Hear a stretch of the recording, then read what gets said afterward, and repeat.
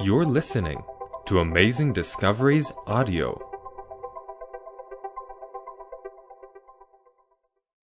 This is The Struggle is Real, Episode 7, with Lawami Richardson.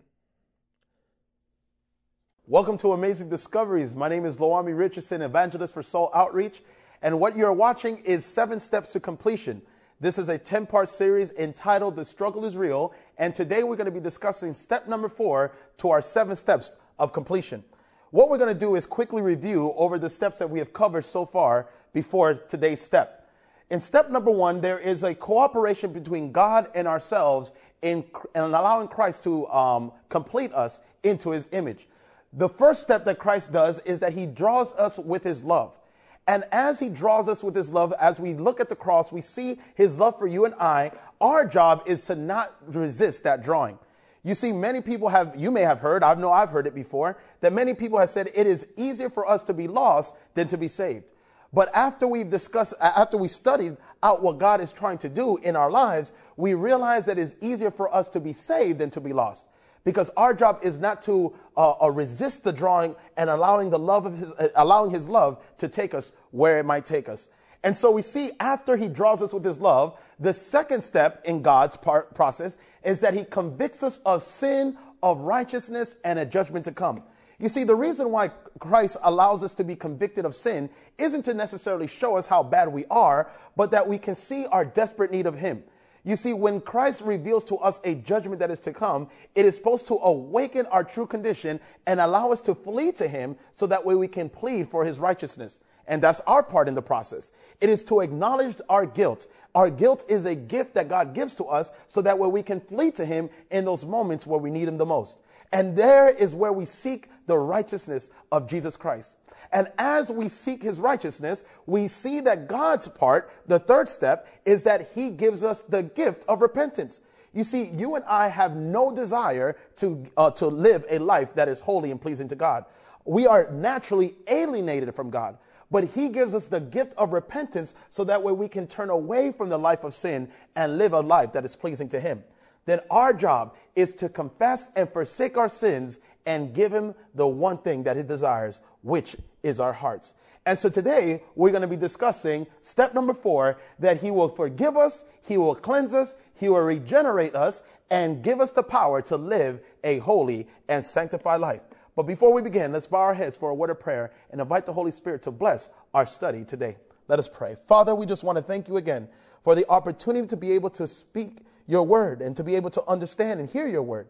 Lord, I pray that your son may be uplifted, that all men, women, and children may be drawn unto him, and that the words that I speak may be words from on high. We thank you, we love you for all the blessings that you have given to us, for we ask this in Jesus' precious name. Amen. So again, today we're going to be discussing step number 4, God's part, that he will forgive us, he will cleanse us, and he will generate us. We've covered this passage before, but I want to remind you that in 1 John chapter 1, verse 7, the Bible states that the blood of Jesus, his son, cleanses us from all our sin. But not only that, verse 9 tells us that if we confess our sins, that Jesus is faithful and just to forgive us our sins and to cleanse us from all unrighteousness. That is what Christ ultimately wants to do. He wants to forgive us from all of our sins. He wants to cleanse us from all of our unrighteousness. I want you to notice what Testimonies to the Church, volume 4 states. The precious blood of Jesus is the fountain prepared to cleanse the soul from the defilement of sin. Oh, that precious blood of Jesus. It is his blood that allows me to be cleansed and to be renewed. It is his blood that allows me to live a new life. It is his blood that empowers me to live the life that he desires me to live. You see, when Jesus was crucified, we know that he went through much agony and much pain. But there was something unique as Jesus was hanging upon the cross. And I want you to notice what took place here in Early Writings, page 209. It says, when the soldier pierced the side of Jesus as he hung upon the cross, there came out 2 distinct streams, one of blood and the other of water. We see that as Jesus was hanging upon the cross, he ultimately died much earlier than the Romans expected. And to check to see if he truly died, they went to go break his legs, but they said, no, let's see if he's alive. And they pierced his side, and from his side came out blood and water. But I want you to notice what this represented as Jesus was pouring water and blood from his side. It states that the blood was to wash away the sins of those who should believe in his name. And the water was to represent the living water, which obtained from Jesus to give life to the believer.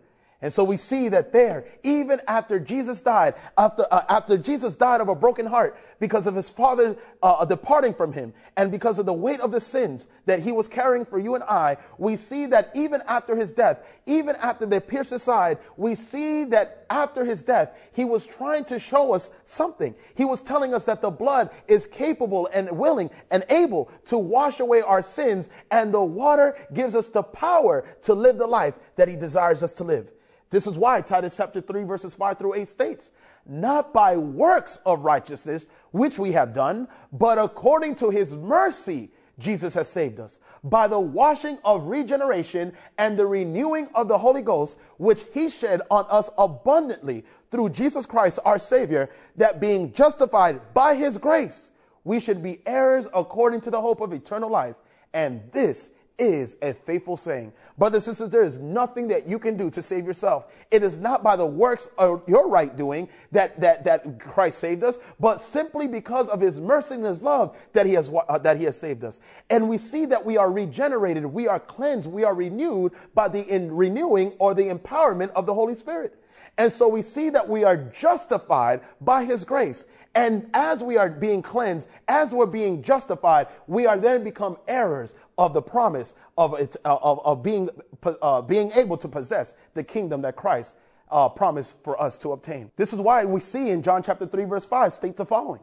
Verily, verily, I say unto thee, except a man be born of water and of the Spirit, he cannot enter the kingdom of God. That which is born of the flesh is flesh, and that which is born of the Spirit is spirit. Then Jesus, speaking to Nicodemus, stated, marvel not that I say unto thee, ye must be born again. You see, the blood cleanses us from all of our sin, and the water gives us a new birth through the Holy Spirit. This is what Jesus was explaining to Nicodemus. He says, do not marvel that I had to tell you that your condition is that you're wretched, miserable, poor, blind, and naked, but understand that you must be renewed by my Spirit, by my love. And so we see that Christ's Object Lessons, page 113, states the following. Without regeneration, through faith in his blood, there is no remission of sins, no treasure for any perishing soul. You see, without regeneration, without a new creation being created in you and I through the working of the Holy Spirit, through faith in the blood of Jesus, there is no way that you and I can be forgiven for sin. You see, we must be created again. What Christ wants to do is cancel out the debt that you and I owe for committing those sins. And so this is why we see in Bible Commentary, volume 7, page 948, that the life-cleansing, life-sustaining blood appropriated by living faith is our only hope. It's nothing but the blood of Jesus, brothers and sisters, that we must cling on to.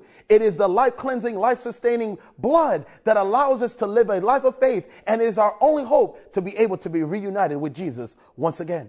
This is why the Bible states the following. Romans 5 verse 8 verse 9. God commendeth his love towards us in that while we were yet sinners, Christ died for us. Much more than, being now justified through his blood, we shall be saved from wrath through him.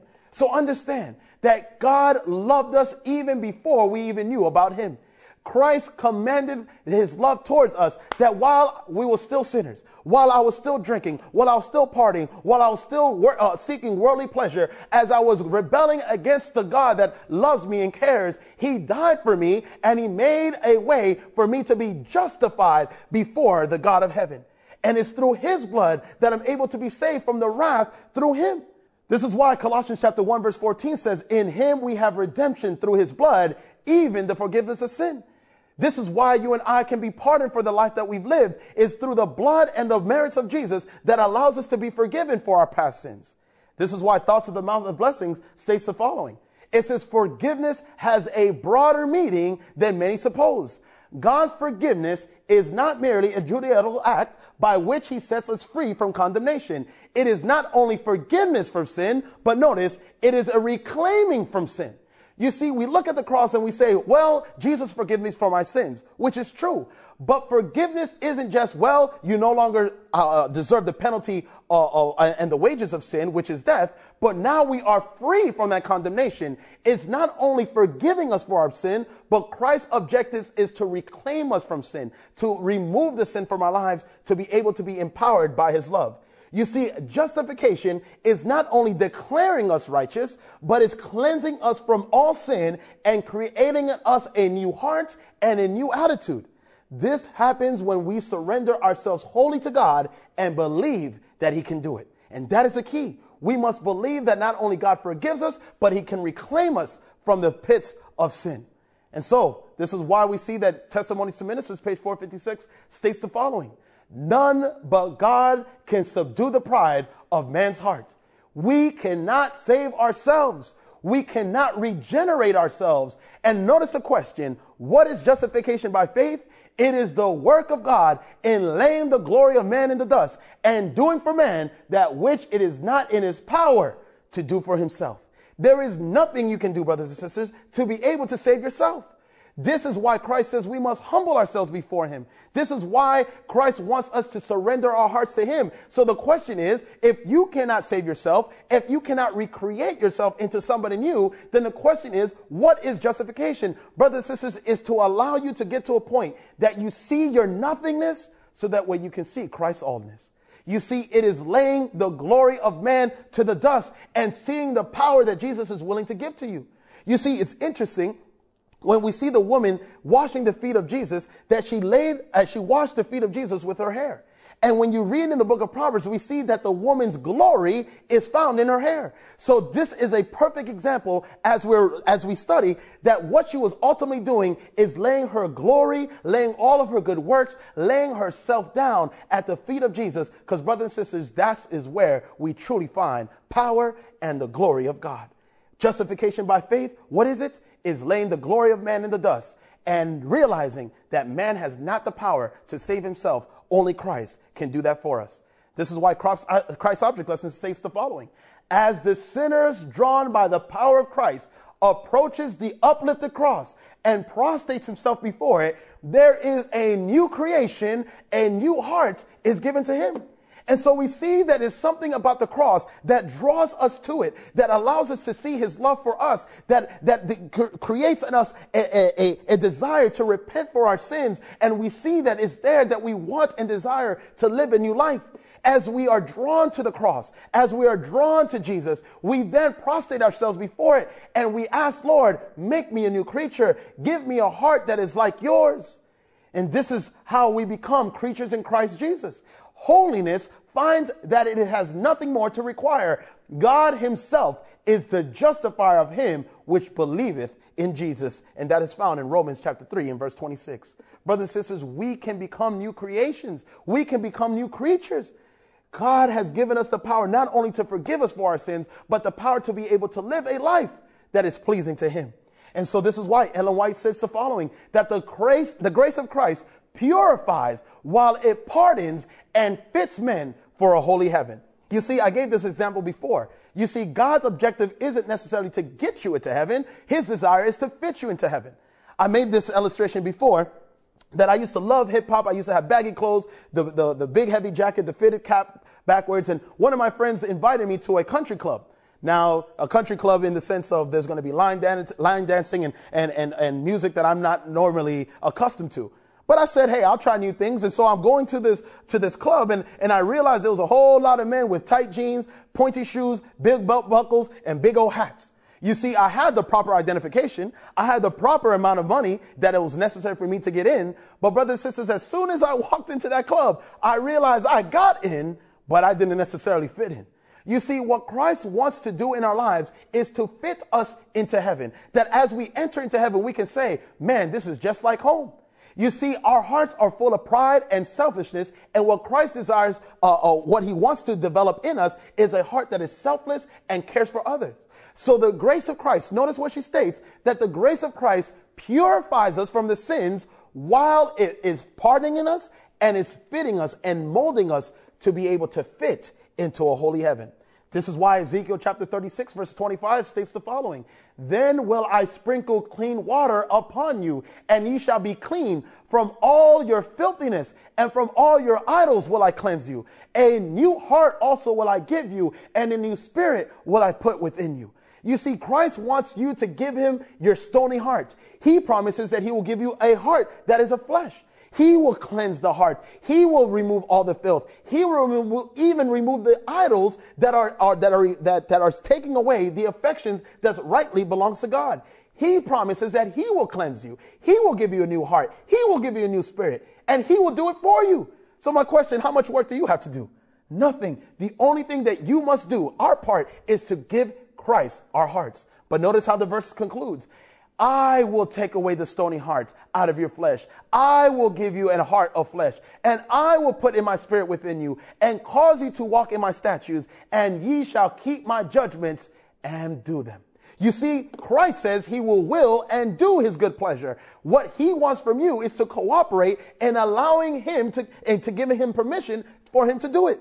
Give him your heart. That's what he wants. He says, once you give me your heart, I will make your heart from stone to flesh. I will give you a heart that allows my spirit to walk within you. I will allow you to walk in the precepts and my statutes. I will allow you to keep my commandments, and you will be empowered to do them. This is why 2 Corinthians chapter 5 verse 17 says, for if any man be in Christ, he is a new creature. All things are passed away. Behold, all things have become new. You see, when we receive the power of Jesus through the cross, through his blood that not only forgives us, but purifies us and fits us into a holy heaven, then at that point, brothers and sisters, we are no longer living the life of our old lives. We're now living a new life in Jesus Christ. Notice what Review and Herald states here in the following. That which was objectionable in the character is purified from the soul by the love of Jesus.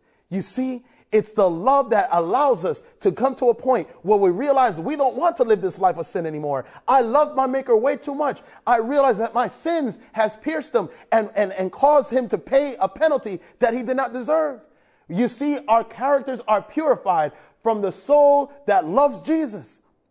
All selfishness is expelled. All envy, all evil speaking is rooted out. And notice, and a radical transformation is wrought where? It's wrought in the heart. You see, so many times we try to make the external changes. If I can eat right, dress right, if I can watch the right things, if I can associate myself with the right people, then I'll be able to fit into heaven. But we see that at first, the first and most important thing is that you and I must understand the love that Jesus has for us and how we communicate in response to that love as we give our hearts to him is what allows us to be transformed. It's at that moment when we give our hearts to him that selfishness is done away with. All envying of other people is gone. Evil speaking of others disappeared. Everything is rooted out. All of a sudden you become a radical, transformed new person. You can have that power even today. But brothers and sisters, it first starts in the heart.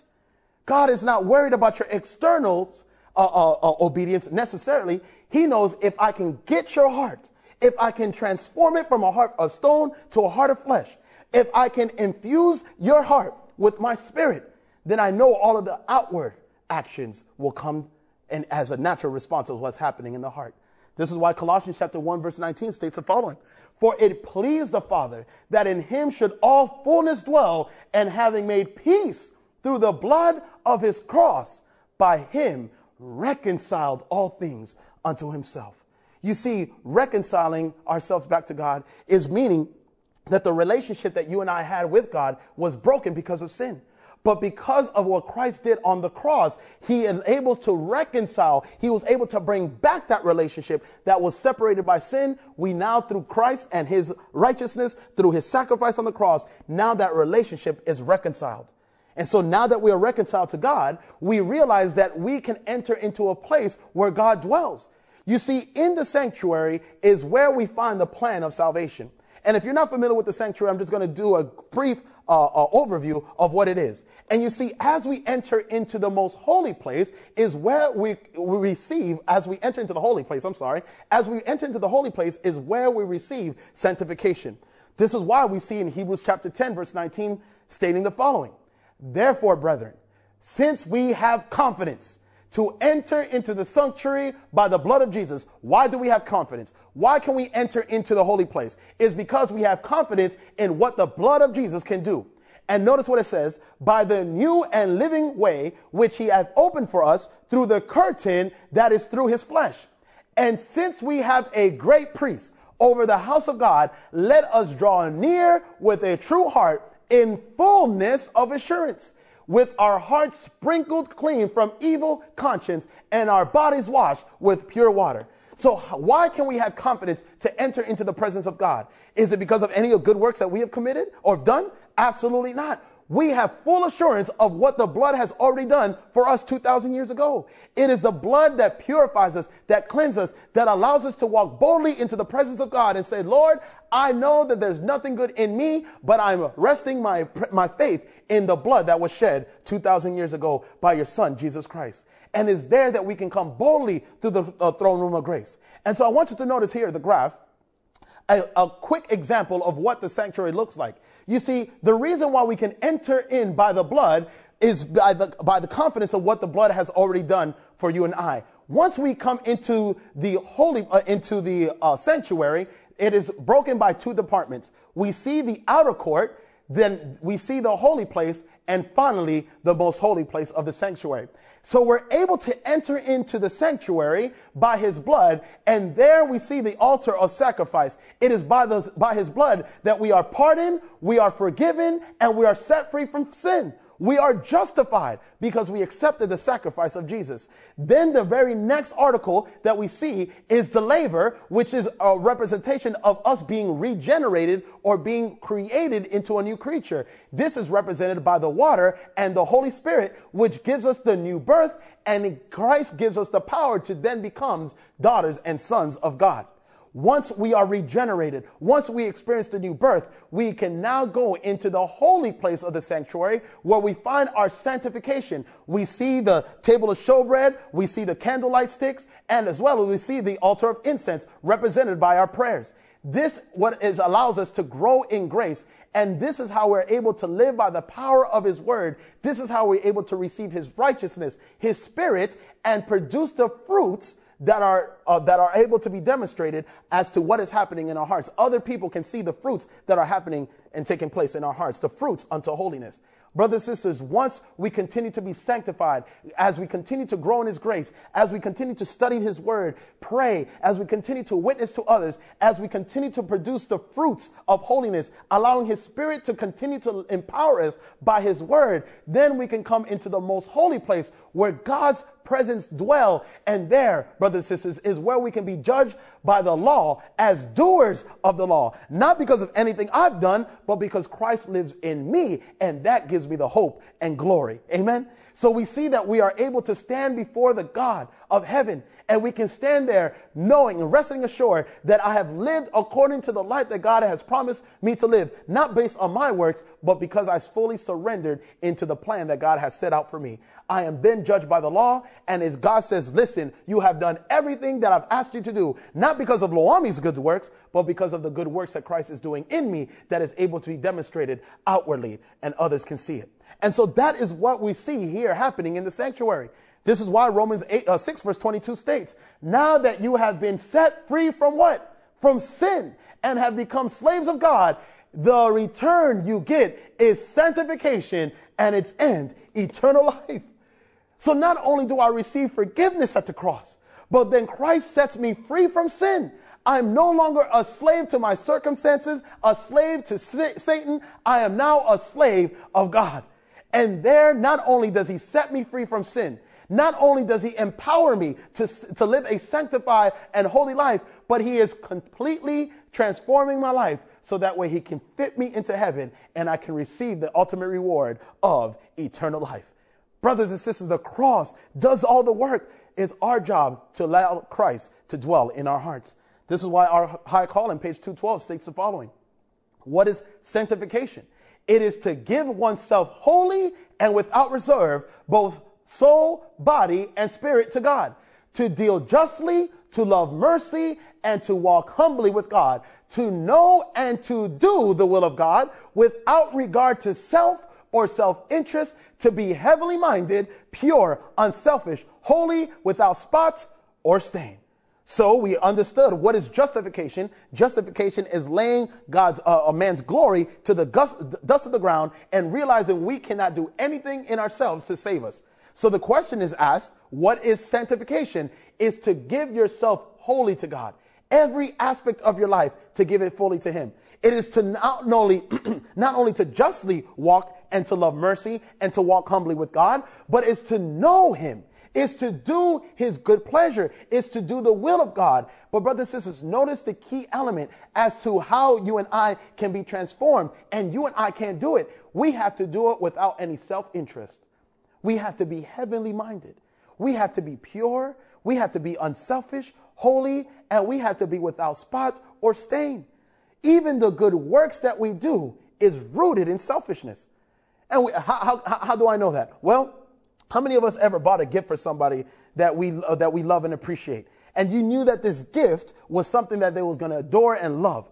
And so you go out of your way to buy this person this special gift. And finally, their birthday comes or Christmas, whatever holiday you may celebrate. And you finally give this person the gift that you knew they were going to appreciate. They open it up, they look at it, they toss it aside, and don't even tell you thank you. How would you feel about that?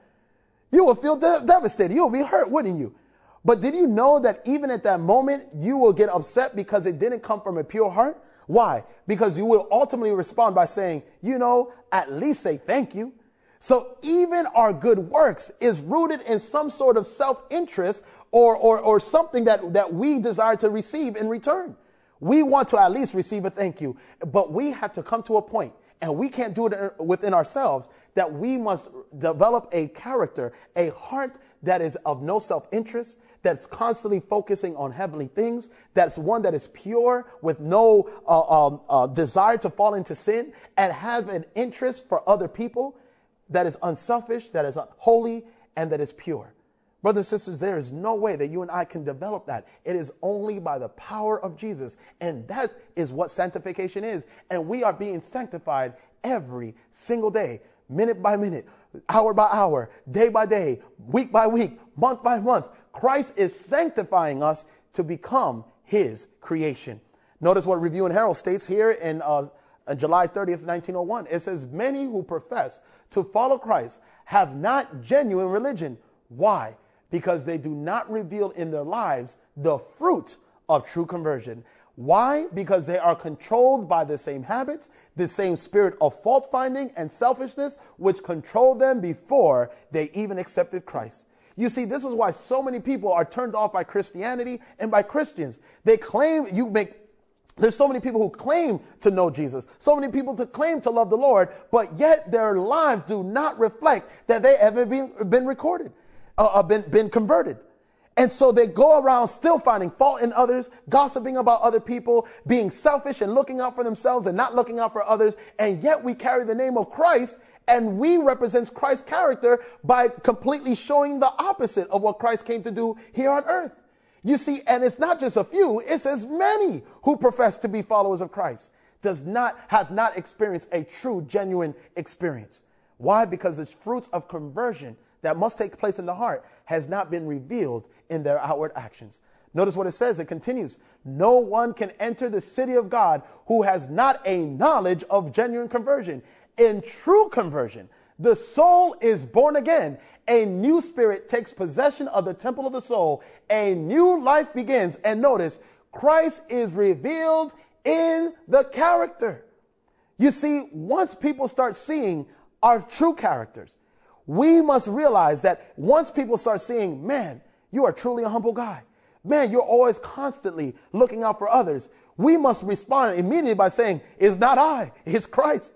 Because my desire is to look out for myself. My desire is to look out for me, not for other people. But brothers and sisters, we see that when the Spirit takes possession of our souls, of our hearts, that a new life begins. And then Christ's character is revealed through our lives. This is why Romans 6 verse 22 states the following. Now being made free from sin and become servants to God, ye have your fruits unto holiness, and at the end, everlasting life. So you and I must produce some sort of fruit that allows people to see, wow, this person is holy, pure, and upright. And the end of that sanctification process is the reward of everlasting life. Notice what Our Calling states, our High Calling, page 214 states, sanctification is a state of holiness without and within. So notice sanctification is a constant state of being connected with Christ, being heavenly minded, and is both inwardly and outwardly. It continues by saying, being holy and without reserve, the Lord's not in form, but in truth. Every impurity of thought, every lustful passion separates the soul from God.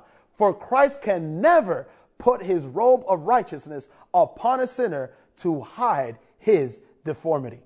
Remember, we talked about this in our previous presentations, that Christ does not cover us with unconfessed sins or sins that we have not confessed to Christ. What Christ wants to do is develop a new character from within that ultimately is revealed outwardly. So we see that sanctification is a state of mind that only allows us to be heavenly minded, and it comes from within and without, meaning everything that happens within is demonstrated outwardly.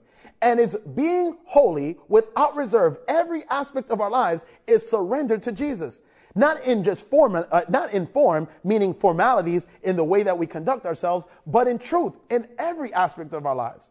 Brothers and sisters, understand that every impure thought, every lustful passion that you and I possess is separating us from God. What Christ wants to do is to remove the sins, the hindrances that doesn't allow us to be complete in Christ. He wants to remove them so that way we can become new creations, new creatures, and a new creation. Desire of Ages, page 555, states the following. The righteousness of Christ is not a cloak to cover unconfessed and unforsaken sin. It is a principle of life that transforms the character and controls the conduct. I love how simple holiness is described here. Holiness is simply wholeness for God. It is the entire surrender of heart and life to the indwelling of the principles of heaven. So the righteousness of Christ isn't a covering, but it's something that transforms, that happens from within, that is shown outwardly. Christ will never put on his cloth of righteousness under someone who is filthy and dirty. It is not meant for people who have not forsaken or confessed their sins. But brothers and sisters, our Christian experience, our life that we live pleasing to God, it is based on principle. It is the principle of life that transforms the character and controls the conduct. I want you to notice in Daniel chapter 1, I want to give you a quick example as to what this means in Daniel chapter 1. In Daniel chapter 1, we see the story of Daniel as he's introduced. We know that he was thrown in the lion's den, that he was tempted to be thrown in the fiery furnace, or not him, but his three friends. But I want you to notice the mindset that Daniel had as we are introduced to the story of Daniel. Notice what Daniel chapter 1 and verse 6 specifically says, or Daniel 1 verse 8, I'm sorry, Daniel chapter 1 verse 8. But Daniel purposed in his heart that he would not defile himself with the portion of the king's delicacies, nor with the wine which he drank. Therefore he requested of the chief of the eunuchs that he might not defile himself. You see, he wasn't basing his Christian experience based on a feeling, but based on principle. He already purposed in his heart that he was not going to eat anything that the king provided for him that was unclean or that was not pleasing to God. And brothers and sisters, that is the life that you and I must possess. We must live a life according to principle, but that principle must be rooted for a love for Jesus Christ, or a love for Jesus. You see, once we live by that principle, then our lives and character is transformed, and we see that holiness is simply being complete and whole for Christ and for God. It is entire surrender, brothers and sisters. It starts in the heart and then is manifested outwardly. And this is why Ephesians chapter 6 verse 6 states the following: as servants of Christ, doing the will of God from where? From the heart. Christ wants to work on your heart. He doesn't care about anything else. Give me your heart, I will do the rest. Christ says if I can change the heart, then everything else will follow. I want you to notice what Desire of Ages, page 668 says. All true obedience comes from the heart. It was heart work with Christ. And if we consent, again, we have the choice to not consent to what God is trying to do in our lives. And if we consent, he will so identify himself with our thoughts and aims, so blend our hearts and minds into conformity to his will, that when obeying him, we shall be but carrying out our own impulses. Woo! Understand what we just read here. What Christ desires is our heart. Once we surrender our hearts to him, then obedience stems from the heart. This is why Jesus says, if you love me, keep my commandments. You see, Christ has always worked and always wanted to deal with the heart. He dealt with that with Nicodemus. He dealt with that with the rich young ruler. He says, give me your heart, I'll do the rest. And notice, once we consent to the will of God, once we consent to the plan that God has set out for us, as we continue to surrender, his thoughts become our thoughts. His heart becomes our heart. His mind becomes our mind. His will becomes our will. And as we continue to walk by his Spirit, by his grace, we are but just carrying out our very own impulses. Can you imagine?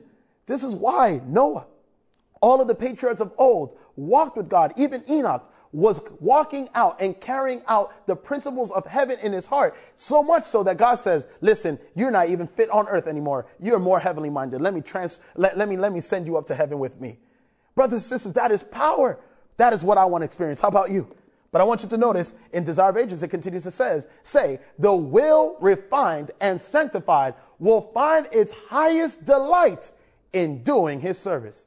When we know God, as it is our privilege to know him, our life will be a life of what type of obedience? Continual obedience. You see, our will refined, our will sanctified will ultimately have a delight in doing what Christ has asked us to do. You see, I used to grow up and I used to tell people, as a Seventh-day Adventist, I used to tell people, well, why can't do this? I can't go to church. I can't go play basketball. I can't do this. I can't eat that. I can't. Now, brothers and sisters, now that I know who Jesus is, now that I have an experience with him, it's not about what I can't do. It's what I get to do. Oh, I get to eat healthy. Oh, man, I get to rest on the Sabbath. Man, I get to dress and please him and to do what he asked me to do. It is my privilege. It is delight in doing his service. You see, but we must first know who God is. We must first understand his love for us and ask Christ, Lord, give me a heart that's able to love you. And as we live our lives according to his purpose, then, brothers and sisters, our life will be one of continual obedience. But notice, it's nothing that we can do. It is only Christ who does it for us. As long as we consent, we give him permission. As long as we give him our heart, he says he will do the rest. This is why Paul states in Romans 6, verse 17, thanks be to God that you who were once slaves of sin have become obedient where? From the heart to the standard of teaching to which you were committed. And having been set free from sin, have become slaves of righteousness. Amen. So we can be delivered from this life of sin and we can be slaves to Christ. We can actually be doing what's right consistently as long as we surrender our hearts and our wills to Jesus. And Paul continues to state in Romans 16, now to him who is able to strengthen you according to my gospel and the preaching of Jesus Christ, according to the command of the eternal God, to bring about the obedience of what? Of faith. You see, brothers and sisters, there's so many gospels being preached. People will tell you that the law is done away with, that you can live your life as long as you've been saved and ask God to forgive you, that you can continue to live your life and you'll be okay. But we've understood, in our previous presentations, we've come to conclude that that is a deception of Satan himself. What Christ wants to understand, that his gospel allows us not only to be forgiven, but to be empowered to live a life that is obedient to him. And so we see that eternal life comes from obedience that comes from faith. Faith comes from hearing and believing the word of God. And so we see that faith is dependent on God's word. Lord, I can't do it, but I believe in your promises, and I know that you will fulfill it in me as long as I submit to you. And so this is why it states in Christ's Object Lesson, page 97, true obedience is the outworking of a principle where? From within. And so I'll tell you right now, if you are doing anything outside of love for your master, then my suggestion to you is to stop doing it. Because at the end of the day, whatever you do at this very moment is not going to save you. It must be a principle of love that's happening from working from within, that we do it to please our master, not so that way we can receive a reward or be afraid of a punishment. You see, Steps to Christ states in page 60 that if our hearts are renewed in the likeness of God, if the divine love is implanted in the soul, will not the law of God be carried out in the life? Instead of releasing man from what? From obedience, it is faith and faith only that makes us partakers of the grace of Christ, which enable us to render obedience. So understand, Christ wants to implant in our hearts his love. And would it not, once his love is in our hearts, will we not naturally carry out the principles of the law of God? You see, Christ never came on earth to release us from obeying his law. If that was the case, he would have never had to die on the cross. He would have found a different method. But because man cannot escape from obeying the law is why Jesus came and he died. And brothers and sisters, understand, it is faith and faith alone that allows us to live that type of life. Faith in his word, faith in his love for us is what makes us partakers of the grace of Christ. And ultimately, brothers and sisters, his love that is embedded in our hearts enables us to render obedience that so rightfully belongs to him. Ephesians chapter 2, verse 8. For by grace are ye saved. How? Through faith. And that not of yourself. What is it? It is a gift of God. Listen, through all these presentations, God gives us so many gifts. He gives us a gift of repentance. He gives us a gift of confession. He gives us a gift of forgiveness. He gives us the gift of allowing us to live a holy and sanctified life. You see, a gift is something that we can receive with no question asked. We see that we're saved by grace through faith, not anything that you have done or I have done. It is simply a gift of God, not of works, lest any man should boast. Can you imagine what heaven would be like if Christ said, okay, you're going to work yourself into heaven? You know how many boastful and prideful people will be in heaven? Well, I gave $50,000 to the poor one day. I did all of these great things. And you'll have a whole bunch of people sitting there boasting about all of the good stuff they did to enter into heaven. Would heaven be enjoyable? The answer is absolutely not. But brothers and sisters, the reason why those who are going to be partaking of the heavenly glories is those who understand that there was nothing good in themselves that enabled them to be in heaven. This is why we see that we will take the crowns of our heads and we'll toss it at the feet of Jesus.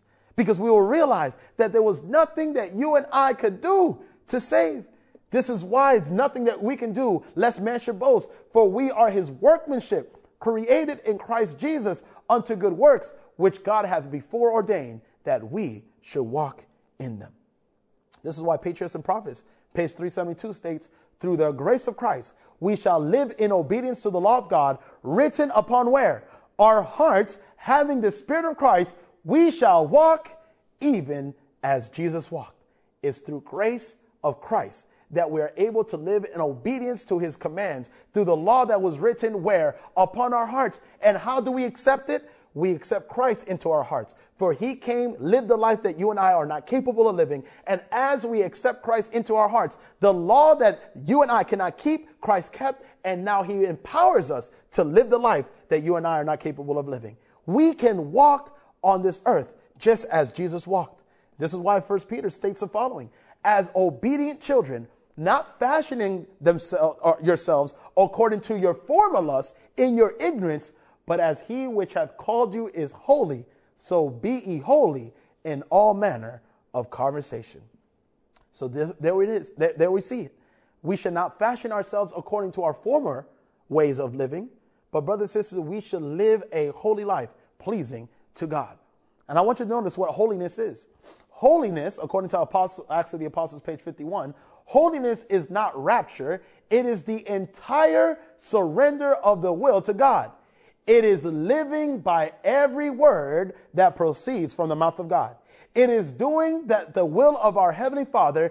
It is trusting God, notice, in trial, in darkness, as well as in light. It is walking by faith, not by sight. It is relying on God with unquestioning confidence and resting in his love. Understand what holiness is. It's not something that sporadically happens, but it's something that we, as we walk with Christ, day by day, we are surrendering our will and our hearts to God. You see, it's living by every word that proceeds out of the mouth of God. Did you know that there are over 365 promises in the Bible? That is one promise for every day of the week, every day of the year. Christ says, I want you to live according to my promises. And brothers and sisters, holiness, being complete in Christ, means trusting God in the most darkest time in our life. It's when we go through those trials that we trust in God and our faith does not waver. It is walking by faith. Though we cannot see it, we believe it. Why? Because Christ said it. It's relying on God with unquestioning confidence in his word that we cannot be shaken, we cannot be moved. It is resting in his love, knowing that I'm his child and he won't do anything to harm me. He only has his good intentions for me. Brothers and sisters, it is a relationship that we must have with Christ in order for us to be complete in Christ. You see, I remember a good pastor friend of mine told me the following. He says, surrender is knowing, and whatever situation you may be in, that surrendering is thinking of the worst case scenario and being at peace with it. He says, once you're at peace with the worst thing that can possibly happen in this case, in this scenario, and you have peace, just know at that very moment you have surrendered.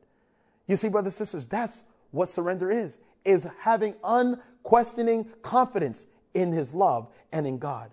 You see, and this is a work of a lifetime. Keeping ourselves wholly surrendered to God and walking within his will doesn't happen in a day. It is a work that happens every single day and every breath that we take as long as we're here on earth. I want you to notice what Faith and Works, page 87 states. True sanctification is nothing more or less than to love God with all of your heart and to walk in his commandments and ordinances blameless. Sanctification is not an emotion, but a heaven-born principle that brings all the passions and desires under the control of the Spirit of God. And this work is done through our Lord and Savior, Jesus Christ. You see, Christ wants to sanctify us, create us, renew us, regenerate us into a new creation. But brothers and sisters, the only way that we even have a desire to live that type of life is by allowing God's love to dwell within. Everything that Christ wants us to do is for a love for him. And as we love him, then we will walk in his commandments. We will do as he asks us to do. You see, so many people, so many churches and programs will try to design programs to make you feel emotionally high, make you cry, make you feel good, and say, man, Lord, I know you love me. But then once we walk out of the church and those revival meetings, we feel just as empty as we were as we walked inside.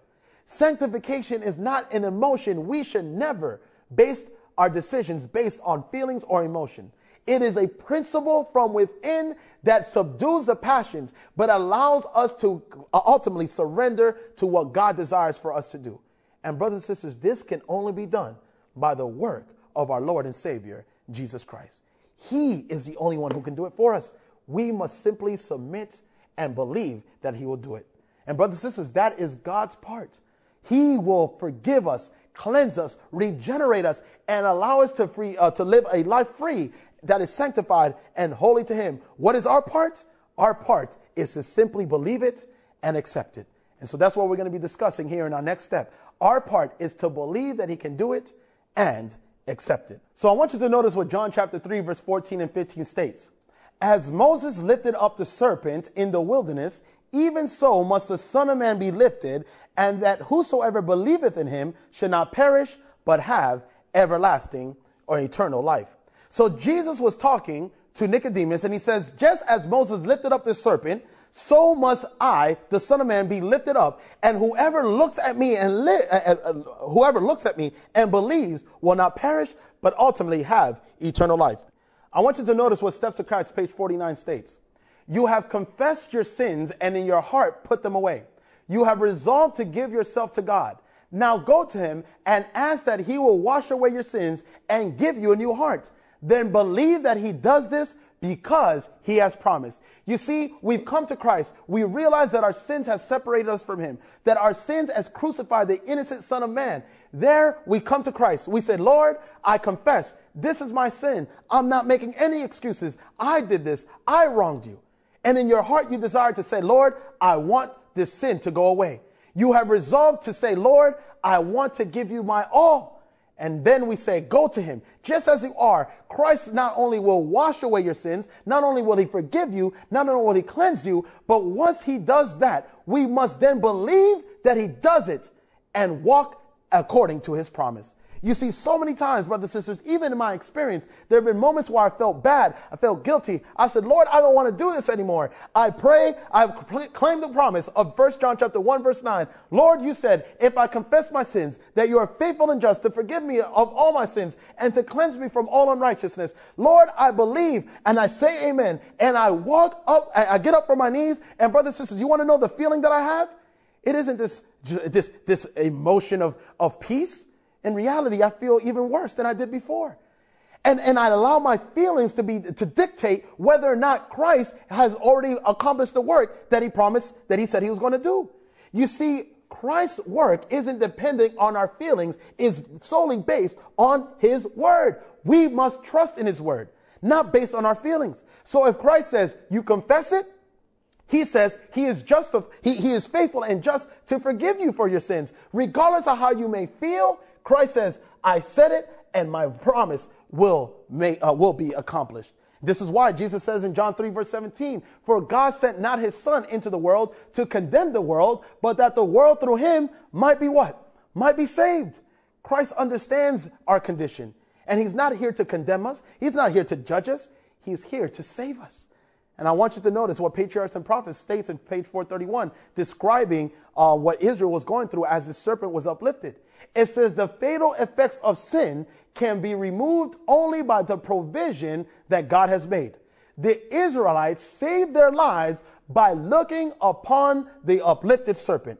You see, God was telling Moses, make this snake, uplift it, and as these poisonous snakes are around them and biting them, I want you to send a command and tell them that they must look up. And if they look up and believe that this serpent on a stick can save them, then Christ says he will accomplish his work. You see, the Israelites saved themselves not by anything they could do, but simply by looking up. You see, I want you to notice what it continues to say. That looked implied faith. It doesn't make any sense. I don't understand how the whole plan of salvation works. But if God says it, and then I have to believe it, and by faith in his word, I know it will be accomplished. So that look implied faith. They lived because they believed what? God's word, and trusted in the means provided for their recovery, so the sinner may look to Christ and live. And so there it is. We see that as they're in the middle of chaos, as they're seeing lives being taken away, as their friends, family, even themselves are being bitten by these poisonous snakes, they said, what is the solution? God says, look up, look up, look and believe that this cross can save you. Did it make any sense? No. Christ said it. They believed it. They looked up and they said, I don't know how this makes any sense. I feel the snakes coming around me. But Christ says, look up. I'm looking. And lo and behold, there they were, saved from the poisonous snakes. Brothers and sisters, we can be saved from the poison of sin as well. But we must trust in God's word and look up when those moments of difficulty arises. This is why John states in John chapter 1, verse 29, John the Baptist says, behold the Lamb of God, which taketh away the sin of the world. Christ came, died, lived the life that you and I cannot live. He is interceding for you and I. And as we believe and put faith in the blood and the merits of Jesus, brothers and sisters, our sins can be washed and cleansed away. And so notice, I want you to notice what Selected Messages, volume 1, page 349 states. Through the cross, this sinner was drawn from the stronghold of sin, from the confederacy of evil, and at every approach to the cross, his heart relents, and in penance he cries, it was my sins that crucified the Son of God. At the cross, he leaves his sins, and through the grace of Christ, his character is transformed. It is the cross. It's a cross that draws the sinner. And as he comes closer and closer to the cross, he looks up and he looks at Christ and he realizes that was what I did. It was my lies, my evil surmising, my resentment, my bitterness that caused you to suffer such a grievous death. It was my sins that put you there, God. And as we come to the cross, we see that Christ is hanging there. He doesn't condemn. He wants the cross to bring us to himself, to show that he loves us, that he cares for us. But once we come to the cross, he doesn't want us to leave and say, man, that was an experience. He wants us to leave our sins there. And then as we leave that cross, brothers and sisters, he then gives us the gift of the Holy Spirit to allow our lives to be transformed by his love. Then it continues by saying that the Redeemer raises the sinner from the dust, places him under the guidance of the Holy Spirit. And as the sinner looks up to the Redeemer, he finds hope, assurance, and joy. Faith takes hold of Christ in what? In love. Faith works by love, and it purifies the soul. There, I'm convicted. There, I see love. There, I see what my sins has done. But at the same time, once I experience what Christ has done for me, I leave my sins there. He picks me up from the dust. He gives me the gift of the Holy Spirit. And there I find hope, assurance, joy. And I say, Lord, I don't know how I'm going to live this life, but by faith in your word and the love that you have implanted in me, I'm going to live the life that you have asked me to live. I believe it. I accept it, regardless of what I may feel. I want you to notice what Heavenly Places, page 34 states. God's supplies of grace is waiting the demand of every sin-sick soul. It will heal every spiritual disease. By its hearts may be cleansed from all defilement. It is the gospel remedy for everyone who believes. You see, God supplies his grace to every individual who believes. That is the gospel. That is the remedy. Not only that Christ can forgive us, not only will he cleanse us, not only will he give us the gift of confession and repentance, but that we can live a life that is pleasing to him, that my heart can be cleansed from every defilement of sin. But I want you to notice, as we go back to patriarchs and prophets, notice why many people died when the serpent was uplifted. I want you to notice. It says, many of the Israelites saw no help in the remedy which heaven had appointed. They heard the command and they thought to themselves, that makes no sense. How does a bronze snake on a stick help me in my situation? They said, this makes no common sense. This makes no sense whatsoever. We must use our common sense. But notice, the dead and dying were all around them, and they knew that without divine aid, their own fate was certain. They looked at the circumstances and they realized there is no human way possible that we can get out of this situation. There is no way. They was looking at the people around them that were dying, dropping dead, and they knew that without divine aid, without the help of God, they were going to be ultimately receive the fate of death. But notice, but they continued to lament their wounds, their pains, their short death until their strength was gone and their eyes were glazed when they might have had instant healing. Did you catch that? Understand that the remedy was for them to look up, to believe that this cross can save me in my situation. But because they try to rationalize and make sense of it, they started looking around them. They realized that, yeah, this is a dire situation, and it's only by God's divine help that we can be saved. But I want you to notice why they ended up being lost and why they ended up dying. They continued to look at their pains. They kept to wallow about the death that was all around them.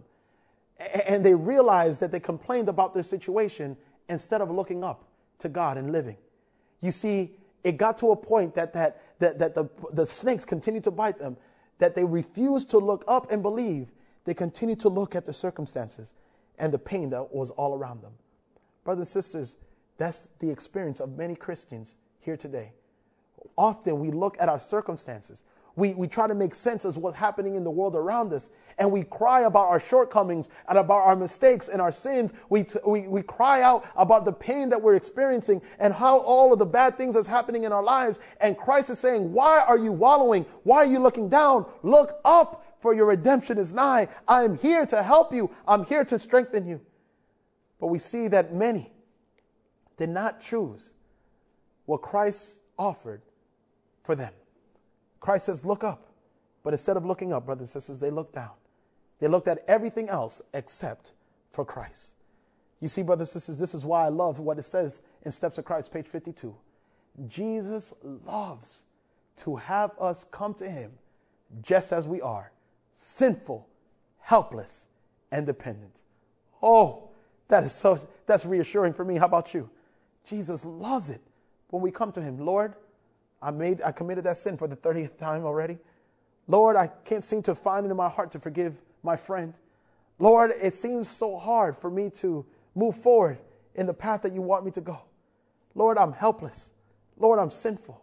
Lord, I'm so dependent on myself that I have too much pride to be dependent on anyone else. Jesus loves when you come to him just that way. You see, we can come to him with all of our weaknesses, our follies, our sinfulness, and we can fall at his feet in penitence. Notice, it is his glory to encircle us in his arms of his love and bind up our wounds and to cleanse us from all impurity. It is who he is. This is his character. He loves to take sinners just like you and I, who are helpless, who cannot get things right, who cannot do what God is asking us to do. He loves to come. He loves for us to come to him just the way we are. And he says, listen, it is in my nature. It is my character. It is my glory to encircle you in my arms of love. I want to cleanse you. I want to remove that pain, that hurt that you've been experiencing for so long. Come to me just the way you are, but you have to believe. You have to accept. And I want you to notice, unfortunately, brothers and sisters, notice what it states. Here is where thousands fail. They do not believe that Jesus pardoned them personally, individually. They do not take God at his word. None are so sinful that they cannot find strength, purity, and righteousness in Jesus who died for them. Brothers and sisters, thousands will be lost because they believe, oh, salvation is good for that person, but he definitely is not meant for me. Jesus says that he's willing to pardon you individually. He loves you. He died for you. He died for corporately for the world, but he specifically saw you. He saw me. And this is where thousands of people fail. They say, yeah, Jesus can forgive everyone else, but he cannot personally forgive me. They do not look at the promises of God and say, my child, if you confess, I'm willing to forgive. They look at that promise and says, yes, that's good for the pastor, but it's not good enough for me. You see, they see their sin and they realize that, oh, I'm too bad for me to come to Christ. Let me get my act together, then I can come to him. That's not who Jesus is. He says, come to him just the way you are. There is none so sinful that you cannot come to him to find strength. There is none so dirty that you cannot find purity in Christ. He is able to fulfill every aspect of your life. He can give you forgiveness. He can cleanse you. He can empower you. He can love you. Whatever you need, Christ is willing to give. And why is it that so many people do not believe that Jesus can cleanse them and give them a new heart and mind today? Because they have an idea that it takes a lifetime to give up their sins. They have believed a lie. Today is a day of salvation. Today you can be cleansed from all your sins. Today you can be right in a right relationship with God. You don't have to worry about living for tomorrow. You can live for him today. Come today. What the thief on the cross experienced wasn't a lifetime of forgiveness, of salvation. He simply asked God, Lord, this is who I am. There's no way I can save myself, but please remember me. And Christ says, today you will be with me in paradise. He believed, and immediately Christ saved him because the thief believed in what Jesus can do. And notice, in Steps to Christ, it continues. He is waiting to strip them of their garments, stained and polluted with sin, and to put upon the white robes of righteousness. He bids them to live and not to die. Brothers and sisters, this is what Christ wants for you.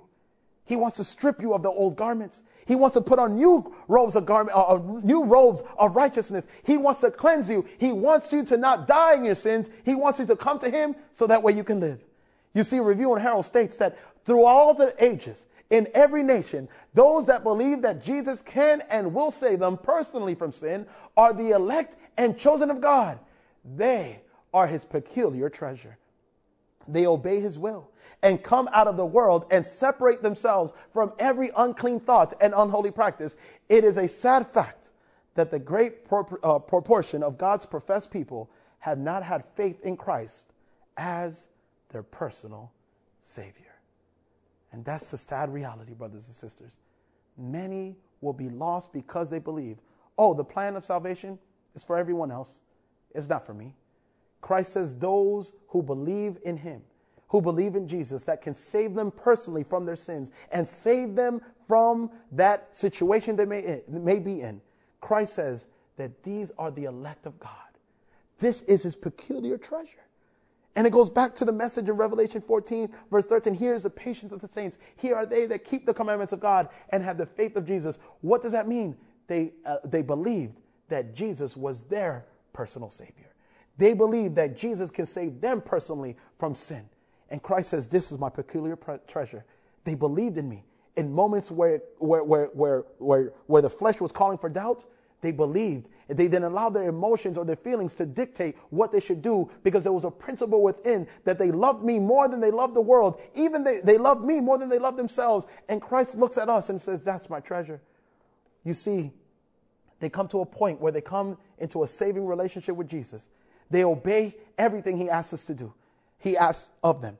And he says, and it comes to a point where we say, you know, the things of the world are not important to me anymore. I want to live according to the love of Jesus. But the truth of the matter is, brothers and sisters, it is a sad fact that many will look at Christ and his sacrifice. They will even hear this presentation and say, you know what? I hear what the evangelist is saying, but in reality, that's not me. Christ doesn't love me. Brothers and sisters, I'm telling you even now that Christ loves you and he's willing to do everything in his power to save you. You just have to simply believe and accept it. And this is why Jesus is in heaven now. He's interceding on our behalf. He is there in heaven wanting us to come to him.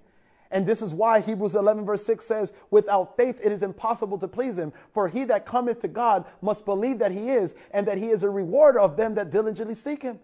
Be not faithless, but believing, according to John 20 verse 27. And all things are possible to him that believeth, according to Mark chapter 9 verse 23. Christ says we must believe that he is able to do what we are not capable of doing. We must be not faithless, but believing. We must believe that all things are possible according to his word, that we must come to him and say, Lord, I don't trust myself, but I believe in your promises. I believe in what you can do. You see, what's interesting is that we read these stories that Jesus brought forth all of these people from the dead, that we see miracles such as Jesus turning water into wine. And we say, yep, I believe that Jesus did that. Well, do you?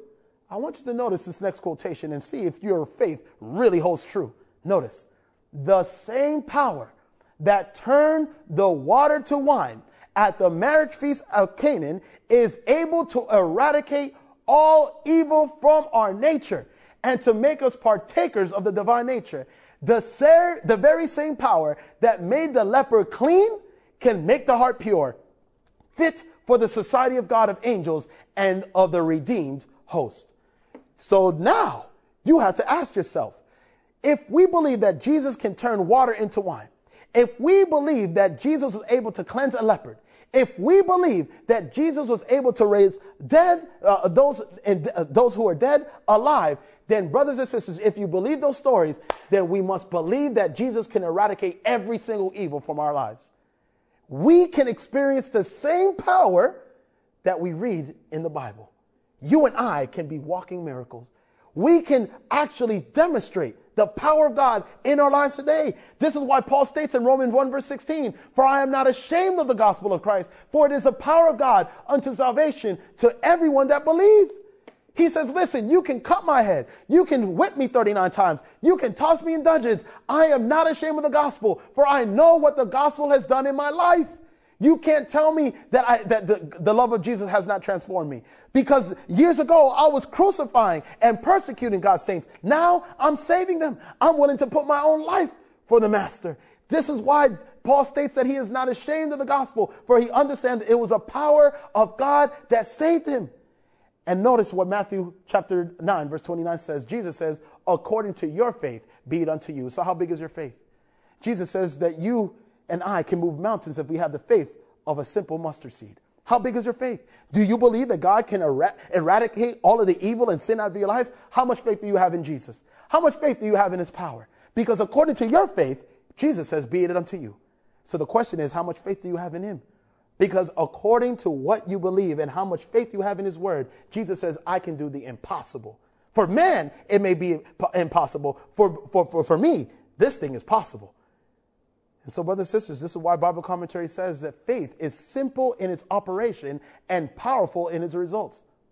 Many professed Christians who have a knowledge of the sacred word and believe its truth fail in the childlike trust that is essential to the religion of Jesus. They do not reach out with that peculiar touch that brings the virtue of healing to the soul. You see, if we don't have the faith that brings spiritual healing, what can we do? Spend more time with Jesus. Continue to learn of him. We must develop a simple childlike faith in allowing Christ to believe in Christ's word, that his word will be fulfilled in our hearts. You see, we do not reach out to Christ with that peculiar touch, like that lady who was sick that reached out to Jesus and touched the hem of the garment. We don't have that type of faith. You see, we have a lot of head knowledge, but we lack the experience. And so this is why faith comes from hearing, and hearing by the word of God, according to Romans chapter 10, verse 17. You see, when you hear the word of God and act on what you hear, God then can perform his saving miracle for you. And this is why Hebrews chapter 11, verse 1, the faith chapter, it says, now faith is the substance of things hoped for and the evidence of things not yet seen. You see, we may not see it, but Christ says, do you believe it? Well, if you believe it, then it will happen. Christ says it's not based on your sight, it's based on my word. Faith comes from the substance of things hoped for, the evidence of things that we have not yet seen. We all believe we're going to get to heaven. We've never seen it, but we believe that Christ is in heaven right now, building mansions for us. And so it says, Desire of Ages, page 203. Do not wait to feel that you are made whole. Believe his word, and it will be fulfilled. Put your will on the side of Christ, will to serve him, and in acting upon his word, you will receive strength. Whatever may be the evil practice, the master passion, which through long indulgence binds both soul and body, Christ is able and longs to deliver. He will impart life to the soul that is dead in trespasses. He will set free the captive that is held by weakness and misfortune and the chains of sin. Oh, it is wonderful to be free from attitudes of anger, to be free from attitudes of resentment, bitterness, irritation, hatred, selfishness, or any other sin that you may be dealing with. And it's so much beautiful to be allowed to be controlled by God's love for you and I. Christ longs to deliver you from whatever sin you may be struggling with. He is willing to set you free, to make you from going from weak to be able to be strong. This is why Romans 6 verse 17 says, God be thanked that we were the servants of sin, but we have obeyed from the heart, from a form of doctrine which was delivered to you. Being then made free from sin, we have now been servants of righteousness. Thank be to God that I'm no longer enslaved to my circumstances. I am now free in Jesus Christ. I am now free to do what he asked me to do. Why? Because he empowers me. Why? Because I have surrendered and have given him permission to do what he has asked me to do. This is why Paul states, Romans 8 verse 1, now there is therefore no condemnation to them which are in Christ Jesus, who walk not after the flesh, but after the Spirit. For the law of the Spirit of life in Christ Jesus had made me free from the law of sin and death. Brothers and sisters, there's no condemnation. As long as you and I walk according to the will of God, you and I don't have to be suppressed to the walkings of the flesh, but we can walk in newness of life. Notice what Desire of Ages, page 466 states. Christ came to break the shackles of sin slavery from the soul. If the Son therefore shall make you free, brothers and sisters, you are free indeed. Do you want to be free? Do you want those chains of circumstances to be broken? Believe that Jesus will do it. And he says, unto you, as your faith believes in my word, let it be unto you. Testimonies to the Church, volume 4. True conversion is a radical change. The very drift of the mind and the bent of the heart should be turned and life become new again in Jesus Christ. Brothers and sisters, we can receive a transformed and radical change right now. The same power that resurrected Lazarus, the same power that turned water into wine is the same power that you and I can receive here today. For it, as the Spirit of God touches the soul, the powers of the soul are quickened, and man becomes a new creature in Christ Jesus. Amen. And now I want you to notice that Paul emphasizes the same principle in Ephesians chapter 2. And you, he had made alive, And when you were dead through the trespasses and sins in which you once walked, among these we all once lived in the passions of our flesh, following the desires of body and mind, and so we were by nature children of wrath like the rest of mankind. But God, who is rich in mercy, out of the great love with he has loved us, even when we were dead through our trespasses, made us alive together by Christ. How? By grace you have been saved and raised up with him. Brothers and sisters, understand it is but God that gives us in his abundance mercy, his great love for us, that he allows us to no longer be suppressed by sin, but we can live together with Christ because it was by grace that he saved us and he raised us up with him. Ooh, notice what this next quotation says. I get excited. I'm sorry, but hopefully you're feeling it with me. To arouse those spiritually dead, to create new tastes, new motives, requires as great an outlay of power as to raise one from physical death. Woo-wee! Listen to me. When Lazarus came forth, understand that that same power to resurrect somebody from death to life is the same power that allows me to be able to speak to you. Did you know that before I was dead to sin, that when the things that I decided to do, I no longer want to do? Do you understand that you are seeing right now a living and walking miracle? That the same power that Christ used to raise up Lazarus from the dead is the same power that enables you to see me preach to you right now. Brothers and sisters, when we hold on to Christ, those who are spiritually dead, those who that God creates new tastes, new motives, all of these things that all of a sudden we become new creatures, is the same power that raised Lazarus from the dead, is the same power that you and I can experience. Brothers and sisters, Christ wants you to be a walking miracle. Notice what it says here. God has redeemed us from the slavery of sin and has made it possible for us to live regenerated, transformed lives of service. Messages of Young People, page 69. But it continues. Desire of Ages, page 173. When the Spirit of God takes possession of the heart, it transforms the life. Sinful thoughts are put away. Evil deeds are renounced. Love, humility, and peace take the place of anger, envy, and strife. And brothers and sisters, this is what the thief on the cross experienced when he surrendered in faith to Jesus. He even saw the light descend to show his acceptance by God. You don't have to be held by anger, envy, and strife. You can give your heart to Jesus right now and experience love, humility. Christ says, give me your heart and I'll put away those sinful desires. You see, joy takes the place of sadness and the countenance reflects the light of heaven. No one sees the hand that lifts the burden or beholds the light descend from the courts above. The blessing comes when by faith the soul surrenders itself to God. Then that power which no human eye can see creates a new being in the image of God. Brothers and sisters, Christ wants to give that to you here today. And as we conclude, I want you to notice a few more quotations, Desire of Ages. It says, as he, Jesus, spoke the words of promise, the dark cloud that seemed to enshroud the cross was pierced by a bright and living light. To the penitent thief came the perfect peace of acceptance with God. Christ in his humiliation was glorified. It is his royal right to save unto the uttermost all who come unto God wholly by him. Unto God by him.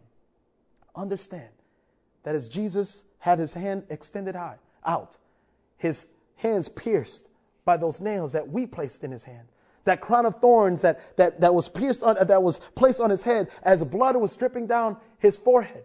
Understand that he was naked. He was ashamed. His father no longer communicating with him. He felt alone. But there, that thief believed in the sacrifice of Jesus. And he saw a light shining. And there in his humiliation, Christ was glorified. Understand, Jesus was earning the right to save you. Jesus was earning the right to be your advocate. This is why we can come boldly to him. Jesus says, I'm earning the right to save you. I'm earning the right to be able to intercede in those moments where you feel neglected.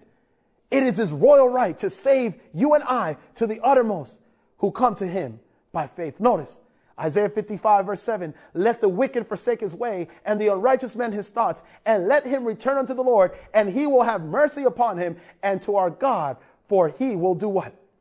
He will abundantly pardon. Notice what it says. It's like the messages. To be pardoned in the way that Christ pardons is not only to be forgiven, but to be renewed in the spirit of our mind. The Lord says, a new heart will I give unto thee. The image of Christ is to be stamped upon every mind, heart, and soul.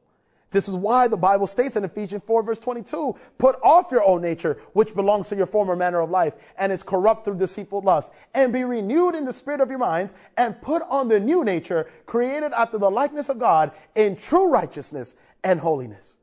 Ooh, brothers and sisters, Christ wants you to put away the old life and to live a new life in him. You see, because when a man is converted to God, a new moral taste is supplied, a new motive power is given, and he loves the things that God loves. Do you love the things of God? Do you enjoy basking in his presence? Do you enjoy studying his word? Do you enjoy evangelizing and preaching, or not preaching necessarily, but sharing what God has done to you in your life? You see, when a man is converted to God, when his love is implanted in our hearts, we all of a sudden love the things that God loves. You see, my response to questions now is not what I don't get to do, it's what I get to do. You see, the things that I once loved, I now hate. And the things I once hate, I now love. Oh man, I used to hate eating healthy foods. Now I love it because I am now converted into the will of what Christ asked me to do. Education, page 29. The faculties of the soul, paralyzed by sin, the darkened mind, the perverted will, he has the power to invigorate and to restore. He has the power to transform you into something that you never thought you could become. This is why it says, for if any man be in Christ, he is a new creature. All things are passed away. Behold, all things have become new. Do you believe in the power of Jesus? He says that you don't have to live according to your old life anymore. You can live new in Jesus Christ. You just have to accept it and believe it. Notice, those who receive the Savior become sons of God. They are his spiritual children, born again, renewed in righteousness and true holiness. And notice what changes. Their minds are changed. You see, the things of the world no longer pertain to them because they're only thinking about heavenly things. What can I do to serve my master? As long as we accept the Savior in our hearts, we become children of God, and then we become his spiritual children, born again, and we're renewed by his love and his grace. And we say, Lord, what would you want us to do, Heavenly Father? But how do we do this? We must learn of Christ. We must know what he is to those he has ransomed. We must realize that through belief in him, it is our privilege to be partakers of the divine nature and so escape the corruption that is in the world through lust. We must learn of Jesus. We must know the value of a soul. Understand that once we realize what Christ was willing to pay to save you and I, all of a sudden, once we see that value, then all of a sudden we were able to see the value of others. You know, those people that we bump into the grocery store, all of a sudden they're just not regular people at the grocery store. They are all of a sudden souls that Christ came to save. You see, when we are cleansed from all sin, all defects of character, then we are cleansed from all sin, all defects of character. We need not to retain one simple, sinful propensity. Christ is the sin bearer. John pointed to the people to him saying, behold the Lamb of God, which taketh away the sin of the world. See, brothers and sisters, many of us are struggling whether or not, am I saved? Am I truly converted? Would God accept me the way that I am? The answer is yes. And you can rest assured to this promise right here.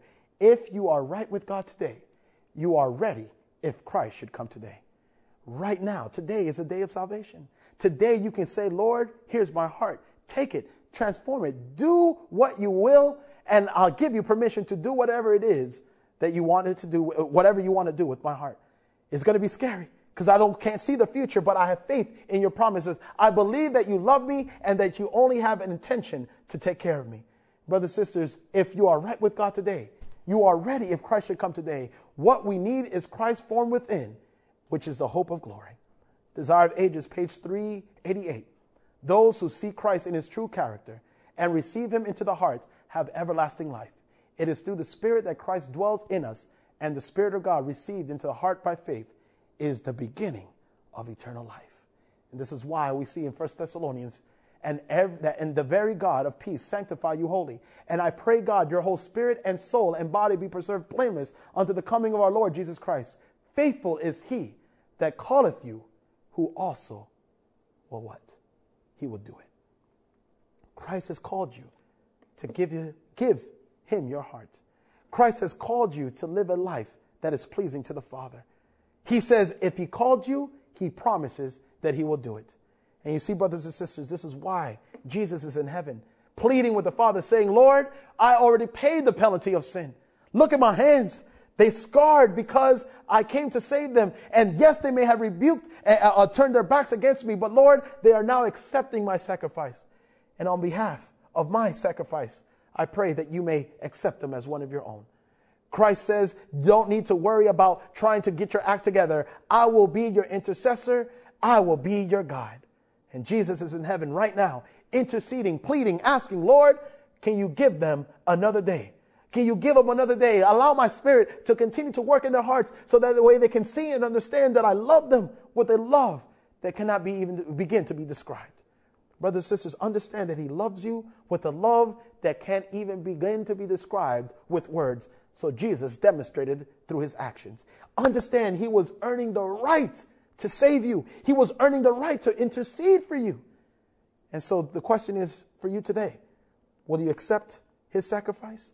Will you accept and believe that Christ was willing to transform you into something that you never thought you could become? If I told you 6 years ago that I would be standing here preaching God's word, I would have sat there and probably took an extra puff of marijuana. I probably would have sat there and took another shot of alcohol, thinking and mocking. God would never care about someone like me. Once I beheld his love, once I beheld the cross, and once I understood the plan that he had for me, I realized that I could not do anything within myself to save me.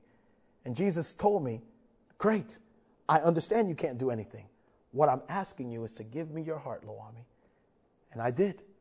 I wasn't reluctant. I said, here, if this is what you want, you can have it. Because my heart is deceitfully wicked above all things. It has only got me into trouble. I've experienced heartbreak and heartache. And Jesus says, that's all I ever wanted. That's all I ever needed.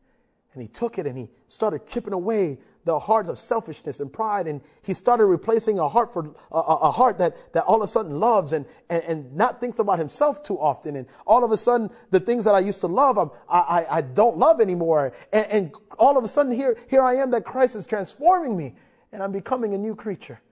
And lo and behold, I'm standing before you, preaching to you, telling you that this is not just a theory. This is something that I've experienced in my life, and you can experience it here today. So are you willing to accept it? Are you willing to believe it? If so, let's conclude with the word of prayer. Let us pray. Father, we just want to thank you for your love, for your grace, for your mercy. Oh, you've done so much for us. You have given us every gift imaginable. And Lord, what you desire is for us to give you our hearts. Lord, forgive us for our sins. Cleanse us from all unrighteousness. But more importantly, give us the power to live the life that will be pleasing to you. We love you. We thank you, for we ask this in Jesus' holy and precious name. Amen. If this episode impacted you, please share it with others. Amazing Discoveries is a donor-supported ministry. To help us keep producing content like this, visit amazingdiscoveries.org. And, as always, you can find the visual presentation of this episode on adtv.watch.